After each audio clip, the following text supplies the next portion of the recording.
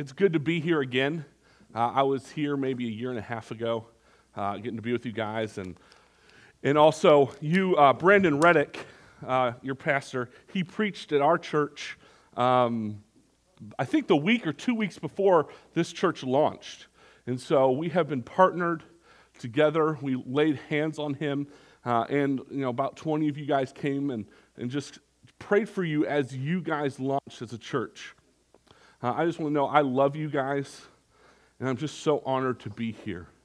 I really am. So what I do is my name is Jonathan Gordon. I'm a pastor at City Life. My primary responsibility is I pastor about 200 homeless. And so I was a pastor of First Baptist Church, and for about 25 years, First Baptist has had a ministry of the homeless. And so it's a long history. And so I've gotten to kind of take that legacy and really pastor. And so I spend a lot of time just on the streets and just hanging out with people, knowing their story. And it's my joy to get to do that. It is a gift. So it's just wonderful, and I love it all the time, and I'm thankful to be here. Well, let's dive in. We're going to be out of Philippians 2.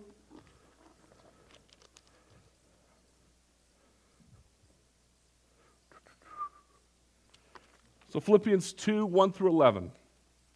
If you'll read it with me. So if there is any encouragement in Christ, any comfort from love, any participation in spirit, any affection and sympathy, complete, that's a command, complete my joy by being of the same mind, having the same love, being in full accord and of one mind.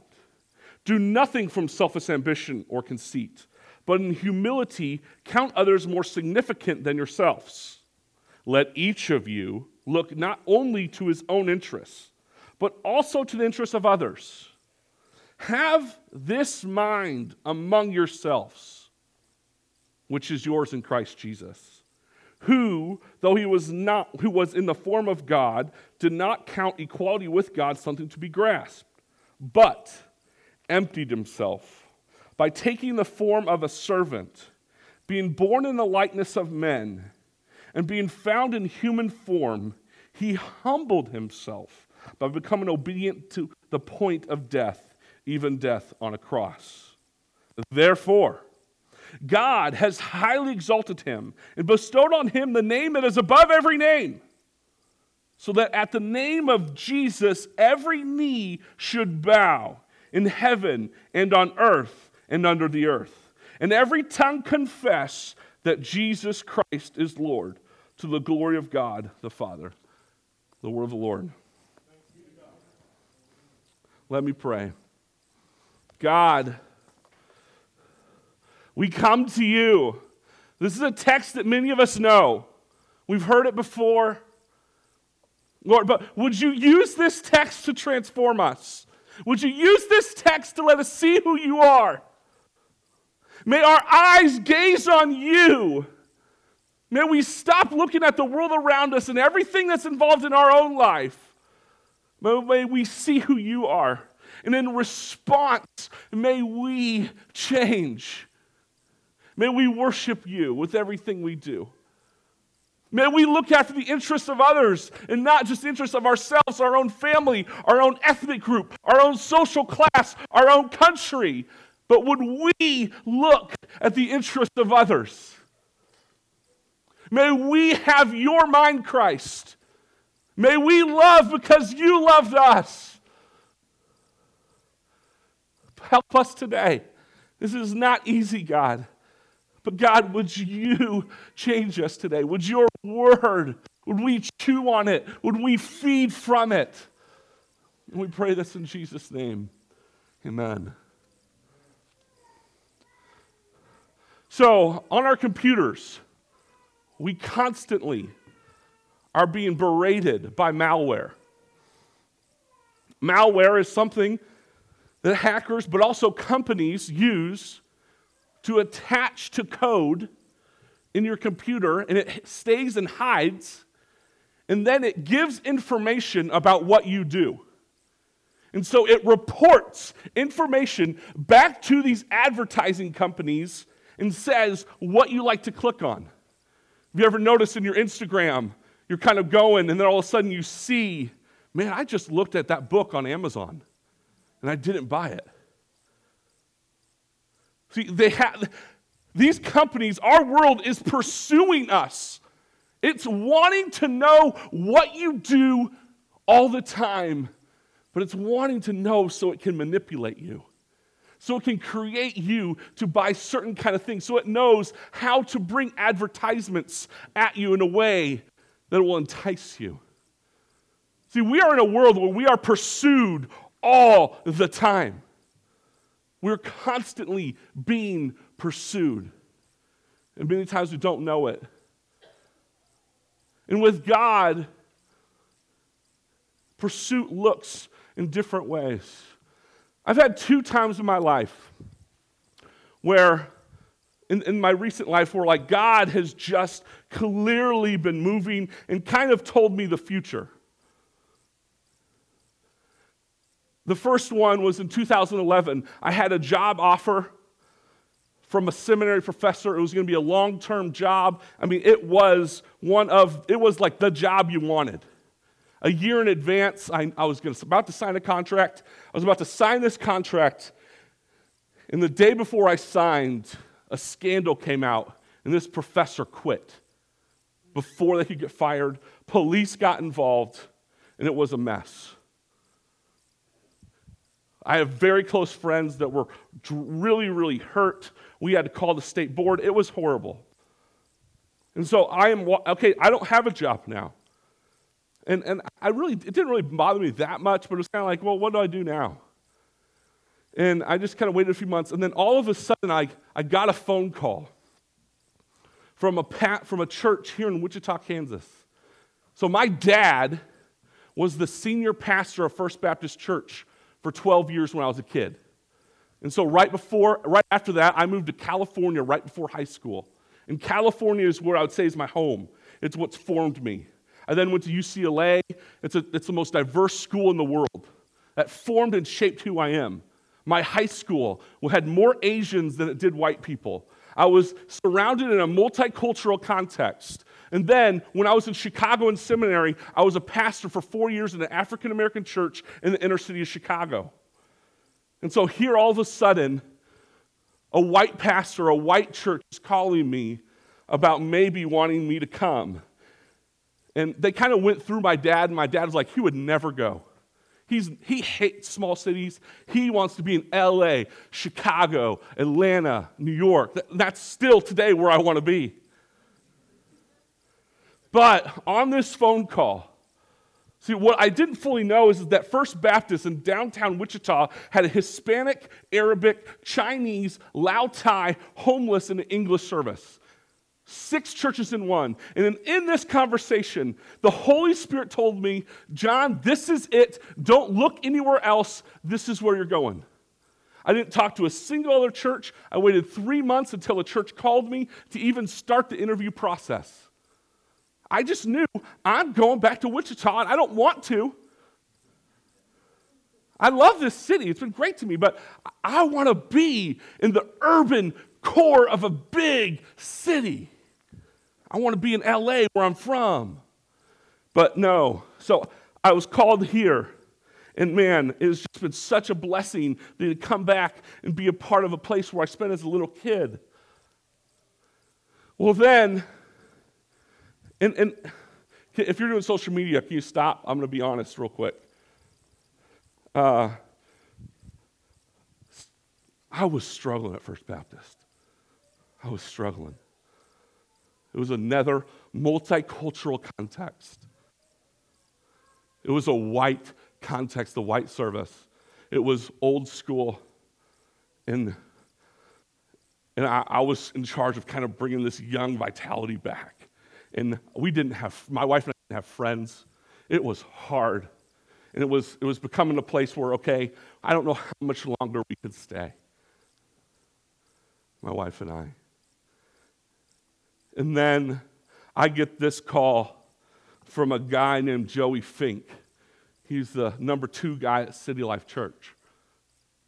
He calls me and he says, hey, I heard you guys would maybe want to partner. I was like, what are you talking about? I don't want to partner with anybody. We have enough ministry. We have a dental clinic, medical clinic, haircut. I mean, we have so much stuff going in this church. We don't need to add other things. We need to say no and start cutting stuff down. I said, what are you talking about? I was that direct on the phone call. I'd never met this guy in my life. He goes, well, would you guys, it was actually Brandon Reddick that passed on the information from Josh to one of our pastors. They kind of heard me speak some things, and that maybe we would be interested in Emerge First Baptist. And I said, you're not going to freaking believe this. My senior pastor and I just 4 days ago talked about maybe doing something with City Life.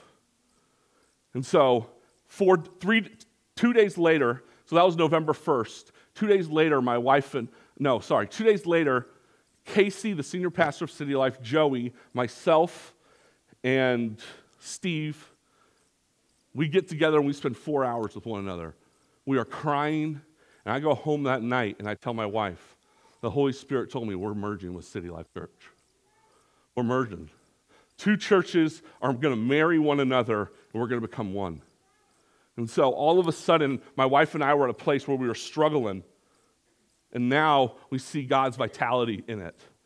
And see, it was fun. It was great. It was exciting. And it took us like 9 months to figure this out, pray through it. Everyone else was stressed. I mean, Casey, Joey, they were like, man, I don't know if this is going to work. And I was like, trust me, it's going to. I'm the only one on both sides that did not have a freak out. And man, I loved it. It was great to be that stable thing. And if that's kind of what we want with this Jesus. We want him, we want God to clearly communicate all the time, man, this is where you're going, this is what I'm doing, this is what's up. And see, if you talk to atheists, that's what they'll say, or people who are struggling in their faith, like, I don't know if I want to believe in this Jesus, will say, where is God? Where is he? I see all this evil. How could he be good if this evil's here? Atheists, I do debates with the atheist group here at Wichita State. They'll talk about divine hiddenness. If God's here, I'm saying, God, come. If he loves me, why wouldn't he show up? Why isn't God here? If you talk to people in suffering, Christian, non-Christian, they'll start to say, why is this happening to me? I don't understand. Why would God give this to me? They'll start to question, can I see God more clearly? Where is God? And see, what I want to talk about and what I think this text deals with is this, how can we be confident that God is pursuing us? How can we be confident that God is speaking to us? This text gives us that. It gives us this confidence. If you look at verse 27 in your Bible of chapter 1.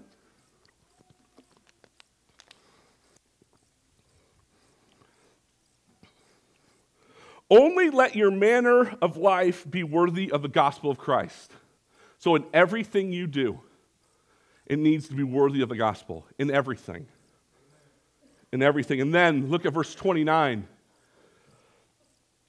For it has been granted to you that for the sake of Christ you should not only believe in him, but also suffer for his sake. Engaged in the same conflict that you saw I had, and now hear that I still have. See, this is a prison letter. Paul is in prison, yo. He is in prison. He is locked up. He's suffering. He's saying, hey, you guys are in suffering. We're both in it. And here's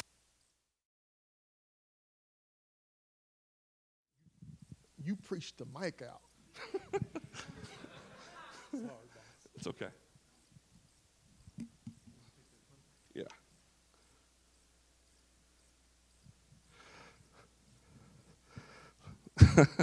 It's always fun to break a mic, I guess, right? You guys could probably still hear me a little bit, right? I don't even need a mic!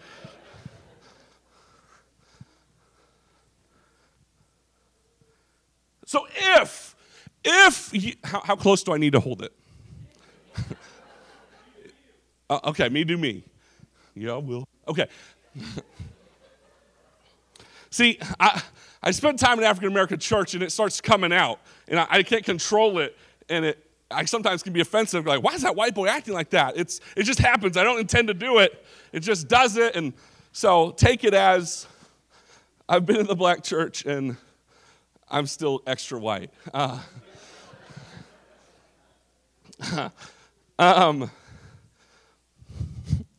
If you have any encouragement, if you have any love, then complete my joy. Act like this. So first, we need to focus on the love of God. If you've experienced the love of God, then you should do these things. But you first need to have the love of God. See, some of you only focus on what you need to do, on who you need to be. And you don't. Your mind does not dwell on, your mind does not think about how you are loved. If in a passage, when you read a passage by yourself, and if the first thing that comes to you is conviction, man, I need to do this, you need to have a time, you need to go to Brandon or a pastor here and say, this is always what happens.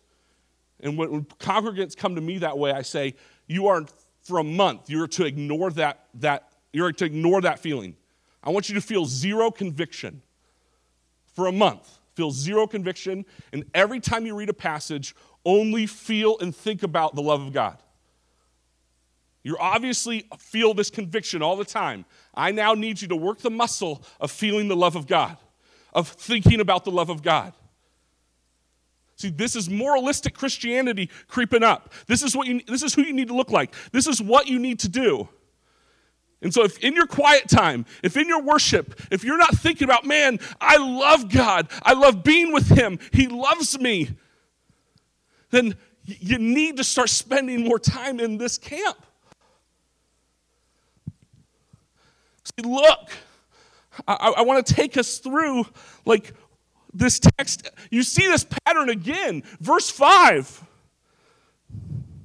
Have this mind among yourselves, which is yours in Christ Jesus. So have the mind of Christ. Have the mind of Christ. Well, how do you know how to have the mind of Christ unless you know who Christ is? And so then it goes, verse 6. Who, though he was in the form of God, did not count equality with God a thing to be grasped. See, it says we need to act like God. We need to act like Jesus, but then it's saying, well, here's who Jesus is. Here's what Jesus did for you. You need to know this first.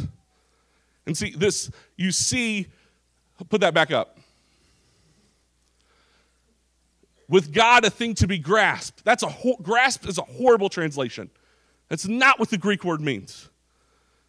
When you get to English, because it kind of gives this view that you're hanging off a cliff and you're barely holding on. I've got to grasp, but man, this could slip. I'm just going to let it slip. No, that's not what that means. What it means is God had it. He had full grip. He did not hang on. He had it. He was God, and he chose to let go. He chose not to stay in heaven. He chose to become a man for you. He chose to be in a place where he is with the Father and the Holy Spirit, and they're in perfect unity, perfect love, to come down here, become a refugee. Jesus was a refugee. He had to flee. He came to be poor, born in a manger, out in a straw. Isaiah talks about that he didn't look good. Like he did not come to this power of this posh life, and then he was killed. So we have this God who's given up his power, has given up his position. Verse 7. but emptied himself by taking the form of a servant, being born in the likeness of men. He became a man. I don't know about you, but I get depressed at times. I feel a lot of things. I get angry. My life, and I have a very privileged life. My dad has a PhD. I was born into privilege. But man, my feelings are everywhere. It's a challenge. I mean, you can just look at my weight and say, man, there's some things he's struggling with for sure.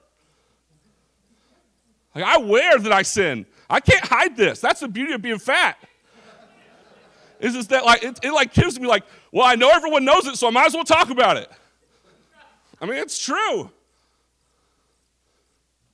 And let me tell you, that gives me so much credence with the homeless. Because the homeless know. People talk about, man, we got to love the poor, but they don't want to be with them. They don't want to hang out with them. They don't want to be friends with them. You know what that does to the dignity of somebody? That no one wants to look you in the eye? I do that to them too. I do not love them well so often. It breaks my heart.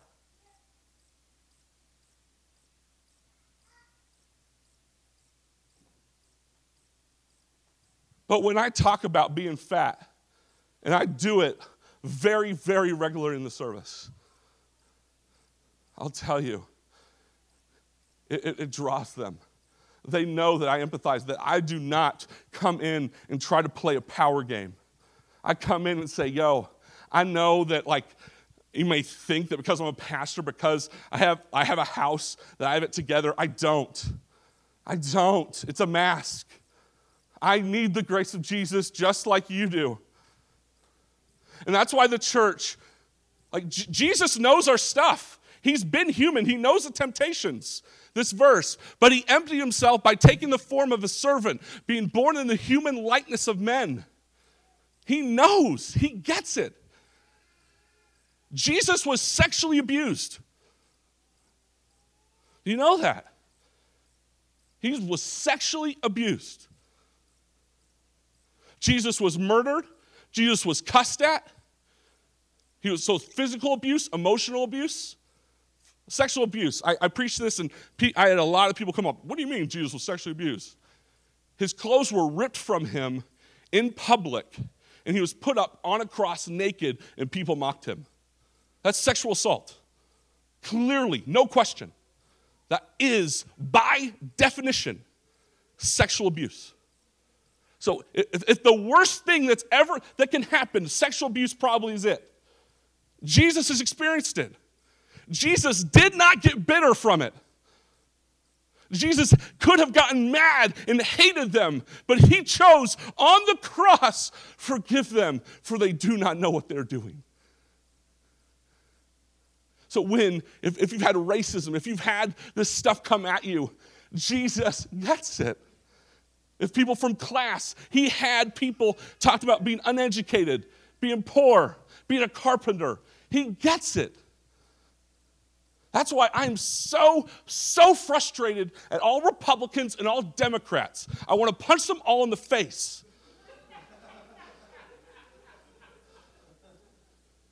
And I want to punch a lot of racial justice people, like the Democrats. I don't mean to hate on them right now.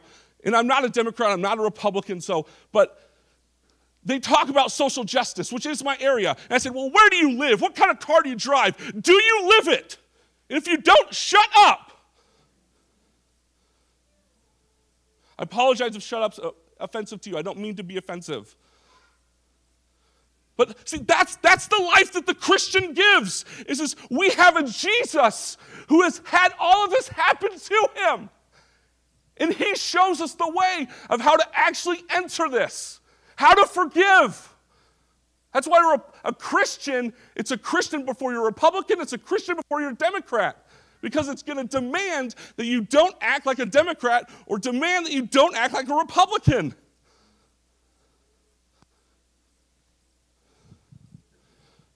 See, what I know is that, yes, he prayed for Donald Trump today. I've also been here where he prayed for President Obama. That's when I know a church is really trying to engage politics, when they don't allow that to decide who they pray for. So Jesus became a man and understands what we're going through. See, that is pursuit. He's pursued you. He pursued to understand every little thing that happens to you. Every temptation he has felt, Hebrews 4. That's the kind of pursuing God that we have. A God who pursues, and pursues by giving his own life. Pursues, who actually takes on the consequence of forgiving. Do you know forgiving costs you something? It hurts. It hurts. And Jesus did that. That was a rant I did not intend to go on.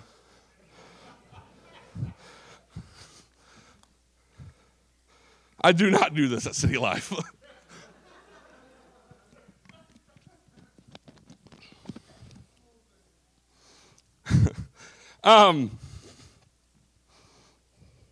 Verse 8. And being found in the human form, he humbled himself by becoming obedient to the point of death, even death on the cross. See, I get kind of proud of myself, if I'm honest. Because, I live in a semi-hood. It was kind of a stepping stone for my wife. Like, she wasn't ready to go to 9th and Grove where I wanted to go. And so we went to 2nd and Grove. But my house was robbed this week. And it's been robbed before. And I just don't care. I don't care. The only thing I have that's valuable is my kids, my wife, and an Apple computer. That's it. That's all we have. I'm a pastor. I don't make money. But my wife and I we've chosen that every time we go on vacation, we know people might steal this stuff. And we've had to just say, there is nothing. I grew up in the suburbs. I grew up in white suburb. I grew up in Orange County, California. Most of my friends are millionaires. I grew up around a lot of money. And let me tell you, my heart needs to live where I live. I need it. Because I will grasp on to things. I will grasp and hold on to it. But when I live where I live, I know that my house might get robbed.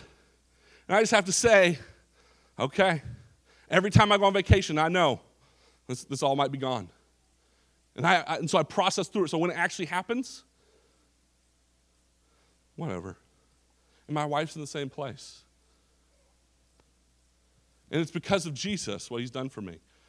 It's that I've actually put myself in the shoes of people who live in the hood and say, I don't want them to do that alone. I want to choose to give up my suburban privilege. I want to give up my male privilege in order to be among the people and say, yeah, my house got robbed too. Yeah, I'm concerned about our public schools too, of sending my child there too. It's not their problem anymore, it's our problem. And so I've taken the incarnational model. It's because of what Jesus has done, because he became a man. I've oriented my life around this. This is why I live where I live. 2 nights ago, we talked about maybe moving down to downtown to live where the homeless live. Because my job just changed 6 months ago, that now that's my full-time time. That's all I put my time to mostly. And so now it's I think I need to move to be incarnational to the homeless. What does that look like? How do I do that? How can I start to say these are our problems rather than just their problems? I want to empathize, and that's what Christ did. He empathizes with us. He knows every temptation. He knows every struggle we have. And then verse 8, he actually takes it to a level that not one single person in this room has taken it, because we're all here. He died. He actually died for them. He died for us. He gave it all. He gave it all. He gave it all.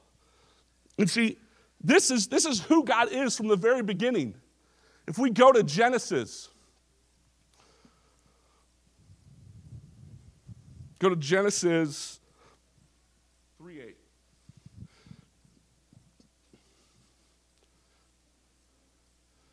And they heard the sound. Okay, this is after Adam and Eve. They've fallen, they've eaten. They're in paradise and they've eaten the apple, the fruit. They've eaten the fruit of the forbidden tree. And then here, they heard the sound of the Lord God walking in the garden in the cool of the day. And the man and his wife hid themselves from the presence of the Lord God among the trees of the garden. Humanity sinned. God still pursued. Keep the verse up, please. God still pursued. God still walked in the garden. God knew what they had done. He knows everything. And he still pursued them, walked among them, walked towards them when they're in their sin. Because even when you hide, next verse, verse 9. So they hide. But the Lord God called the man and said to him, "Where are you?" So even when humanity hides, that's shame. When we feel like we're not worthy, when we feel like we cannot be in the presence of anyone, we can't let anyone see what's going on in our life. We can't let anyone see this sin. God pursued them. But the Lord called out, spoke to them, "Where are you?" Just showing his love. This is who God has been from the very, very beginning, is a God of love. This is how he created us to be people who are loved on. Verse 10. And then he said, "I heard the sound of you in the garden, and I was afraid, because I was naked, and I hid myself." That's how they respond. I was hiding. I knew I couldn't be in your presence. I was in shame. And then go to 21. Or is there verse 11 or is the next one 20? No, okay. Verse 21 says that God then provided garments for them because they were ashamed to be naked. So now that they were in their shame, God provided clothing. God provided them so they would not feel shame everywhere and anywhere they went. See, this God loves and pursues you in all of your situations. He loves and pursues you.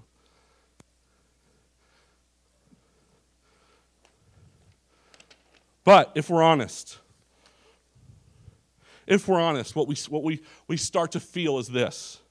Verse 5, chapter 2 of Philippians. Have this mind among yourselves, which is yours in Jesus Christ. We're supposed to have the mind of Christ.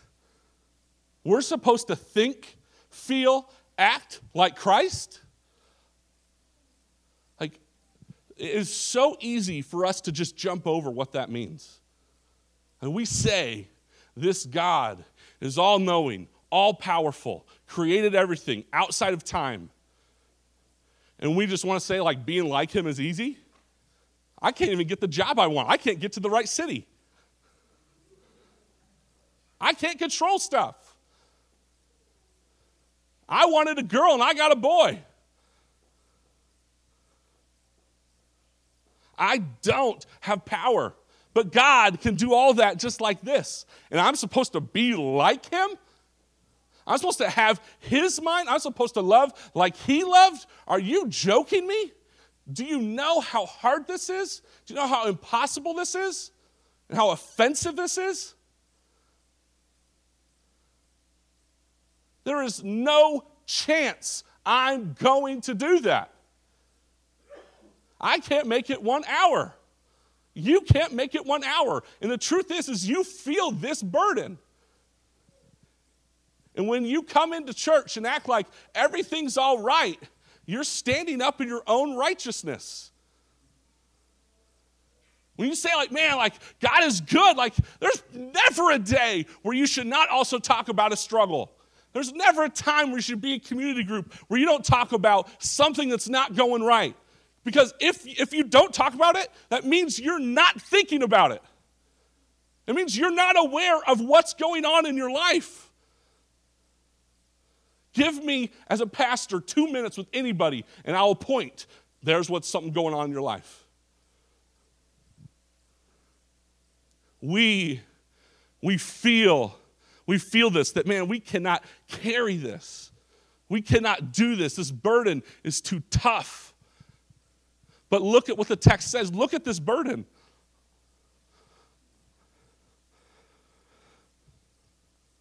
Verse 4, let each of you look not only to his own interests, but also to the interests of others. What if Republicans and Democrats started looking at the other person's interests? I know. Have you ever, in this whole year and a half of craziness, ever seen the other side start looking after the interests of the other side? I haven't. Like, it is impossible to be a Christian politician and not look after the interests of the other side. It's impossible. We are to look after interests. So if I only look after white males, I will benefit. I will. Because I'm white and I'm a male. I will. And so I had a seminary professor his name was Peter Cha. He grew up in Korea. He moved when he was 11 years old to Compton, California, in the hood. Got an understanding of what the hood's like. Then moved to white suburb Philadelphia. It changed and formed him that different communities have different needs. And so when he became a professor, and now, and I went to Trinity Evangelical Divinity School, and there's a large Chinese and Asian international program there. And all of the Asian students, and this is from his mouth, said, finally we got someone to represent us. Finally. We finally got an Asian guy to care for our needs. And Dr. Cha felt that pressure. Dr. Cha felt that pressure. He felt that manipulation. And what he said is that I'm going to protect the African Americans, the Hispanics, and the women at the seminary. I'm going to look after the interests of other people. I'm going to make sure I do that. And that's what he did. And that's what he taught me. And so I saw his life, and it came out of this scripture, looking at the interests of others. But this is hard and it's challenging. We all like to be in our own culture. I don't care if you're African American, you like to be in an African American context. If you're white, you prefer to be in a white context. There's some sexiness for a while. I get it. It took me, I was at the African American church for 4 years. The first year, I thought the African American church did everything right. Like, man, they know how to do church. Everything they do is right. And then all of a sudden, I got to a place where, man, they don't do anything right. Like, they have a choir, and all they do is sing at me. I need a guitar. And it took me a year. It took me a year of going to the service and saying, I don't want to be here. I don't want to worship. And it took me working at saying, no, I don't need a certain kind of music to worship. I just need to worship my God. I just need to worship. And so it took me a year and a half to get over that, and then to come back towards a middle place for the last 2 years of ministry there of saying, man, this African-American church really gets some things right. They know how to grieve. They know how to express themselves. They know how to do a lot of other things correct. They know how to speak up against injustice that the white church just doesn't understand. But then there's some things that they don't do well that the white church can really help them on. And it became of seeing it accurately. And not that I actually did see it accurately and was precise in all my judgments, but just of saying that neither culture is completely right or completely wrong. And it took the same thing when I came to First Baptist. It took the same thing. I went to, 60 people, 60% of the congregation is over 65. So let's just say they did worship in a way that is not conducive to me. And it took from right away. It wasn't kind of this like grace period. It was right away. I do not like this. It took me a year and a half to get to a place where I stopped saying, man, I need my culture, and just saying, no, I'll worship here every Sunday, no matter what. So we are called to look after the interests of others. And this is unbelievably challenging. And we need to pursue it. We need to go after it. How long have I been preaching? I've been preaching 45? Oh, wow. I got to start landing this plane. I have another 45, no joke. I'm not kidding. I'm sorry.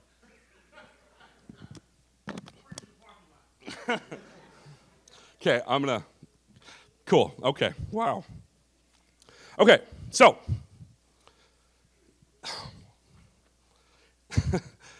In this passage, what we see is actually the answer. We have the confidence of God's pursuit. And it's because of who God is. It's because of who God is. Look at chapter 2, verse 11. And every tongue confess that Jesus Christ is Lord, to the glory of God the Father. Paul is sneaking something in right here. He's sneaking something in. What he's sneaking in is this is a quote from Isaiah 45, 22 and 23. But what he's quoting is actually the Septuagint, which is the Greek New Testament. It would have been translated into Greek. And so in Isaiah 45, it said, for God is one. And in Hebrew, that's one word, it's Yahweh. But in the Septuagint, it is Kairos, it is Lord. And so what he's saying is that the Old Testament view that there's one God, that Jesus is that one God. It's a very subtle thing, but this would have punched Jews in the face. They were radical monotheists. This is a main reason why Jesus got killed. You cannot claim that there's multiple gods. And right here, Paul is just going around quickly and saying, boom, Jesus is God. And see, oftentimes we have these illustrations of a trinity, of kind of maybe water, like vapor, solid, and the other form. Or an egg, like the eggshell, the egg white, and the yolk. And what we do is we spend time thinking about how to clarify this mystery. And then we kind of just ignore the Trinity. We don't understand the beautiful dynamics of the Trinity. And see, what you see is that in verse 11, Jesus died to give the glory of God the Father. He died to give God the glory. See, I want to give God the glory. That's everything I do is to give God the glory. And then go to verse 9. Therefore, God has highly exalted Jesus. See, Jesus, the Father is exalting and lifting up Jesus, and then Jesus is giving glory to the Father. See, the Trinity is forever loving one another, pouring itself out. Theologians call the Trinity like the Father, like a fountain. It's always pouring out. That's why you're created. God did not need you. God did not create us so he can have these humans around to kind of play with. He created us to love. God is love. The only way this makes any kind of sense is the Trinity. The eternal Trinity. That forever God has been loving and pouring himself out. Because if Jesus is not eternal, That means he had to create to love Jesus. So that doesn't mean God is love, because before Jesus, he wouldn't have been able to love anything. So Jesus must be eternal because God is love, and he's always been loving. He didn't create to love. And so the reason why he created us is to love us.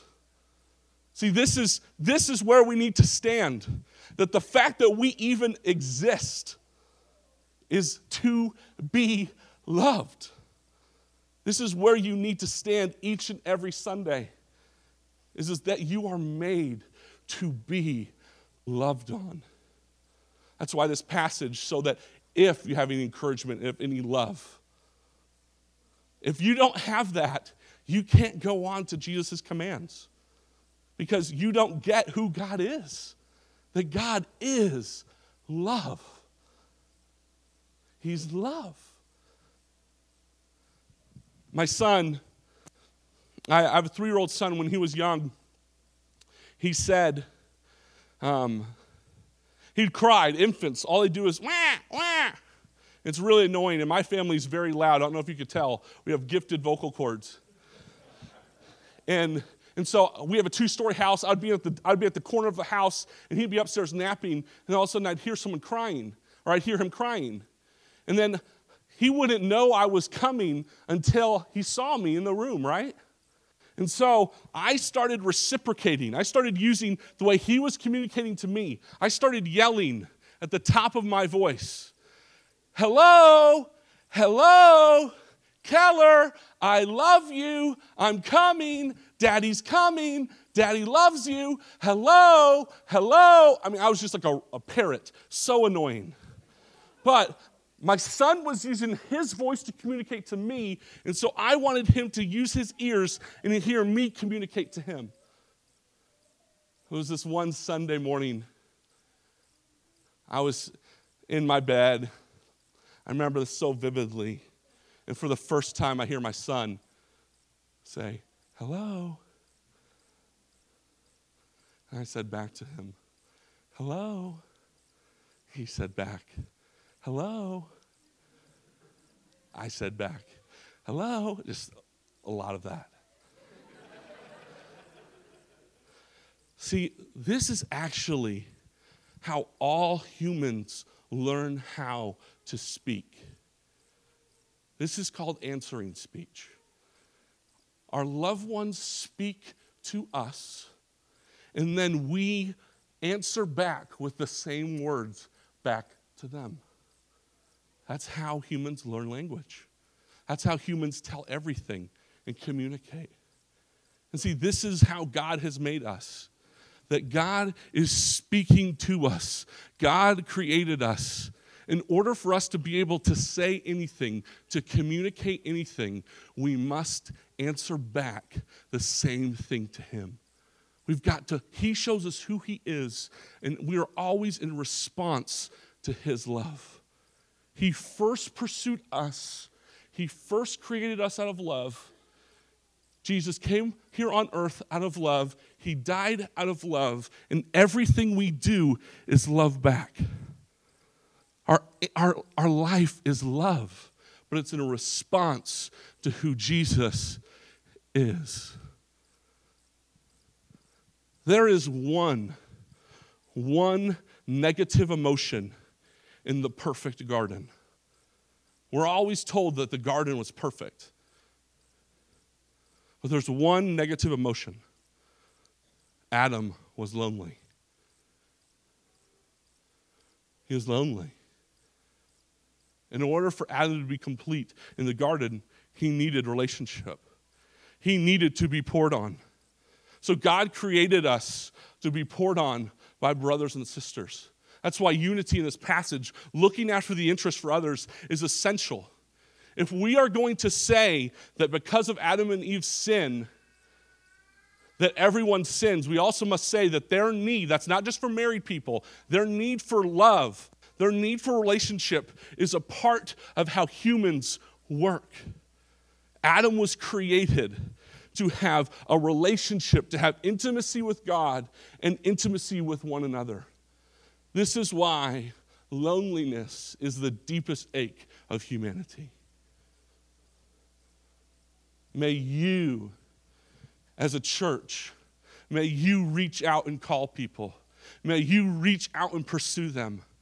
The New York Times in January came out that we are in a loneliness epidemic. If you are middle-aged and you are lonely, you have a 30% chance of dying in the next 7 years. Loneliness, they're starting to see that loneliness kills people. It's the easiest ever to call people. It's the easiest ever to reach out to people, but more people are lonely today than ever before. As a church, may you love like Christ loves you. May you pursue others because God is always pursuing you. Always. That's why he created you, to love on you. And so if you are praying and you feel that God is avoiding you, that he's not answering you, remember Jesus at the garden said, "Can you take this from me?" And God said no. Jesus on the cross said, "Father, why have you forsaken me? Why have you abandoned me?" And so if you feel that you've been abandoned by God, Jesus understands that too. Just because you feel it doesn't mean it's true. You have a high priest. You have Jesus who understands it. And you are created because he wants to love you. So may you stand, and may you be always confident that God is loving you. I want to close on this. Eugene Peterson, in an interview, said that we treat prayer, I'm going to quote him actually. If you say God didn't answer my prayer, are you really saying I asked for something and didn't get exactly what I wanted? He then, with this dramatic pause, reframes the question. My question I have is, did you sit and wait for God to speak? Wait for God to pursue you, to hear God pursue you? Or do you believe prayer is for us to be pursued by the real God, or is prayer for us to speak to God and ask for what we want? Let's pray. Jesus, we are guilty of treating you like just a great teacher, like a CEO, like reading like we would Steve Jobs. How do we become better? But you are God. You are part of the Trinity. You are always loving. That's why you created us. That's why you created us, is to love us, to pour out on us. May we know your goodness. May we know who you are. May we know of your love.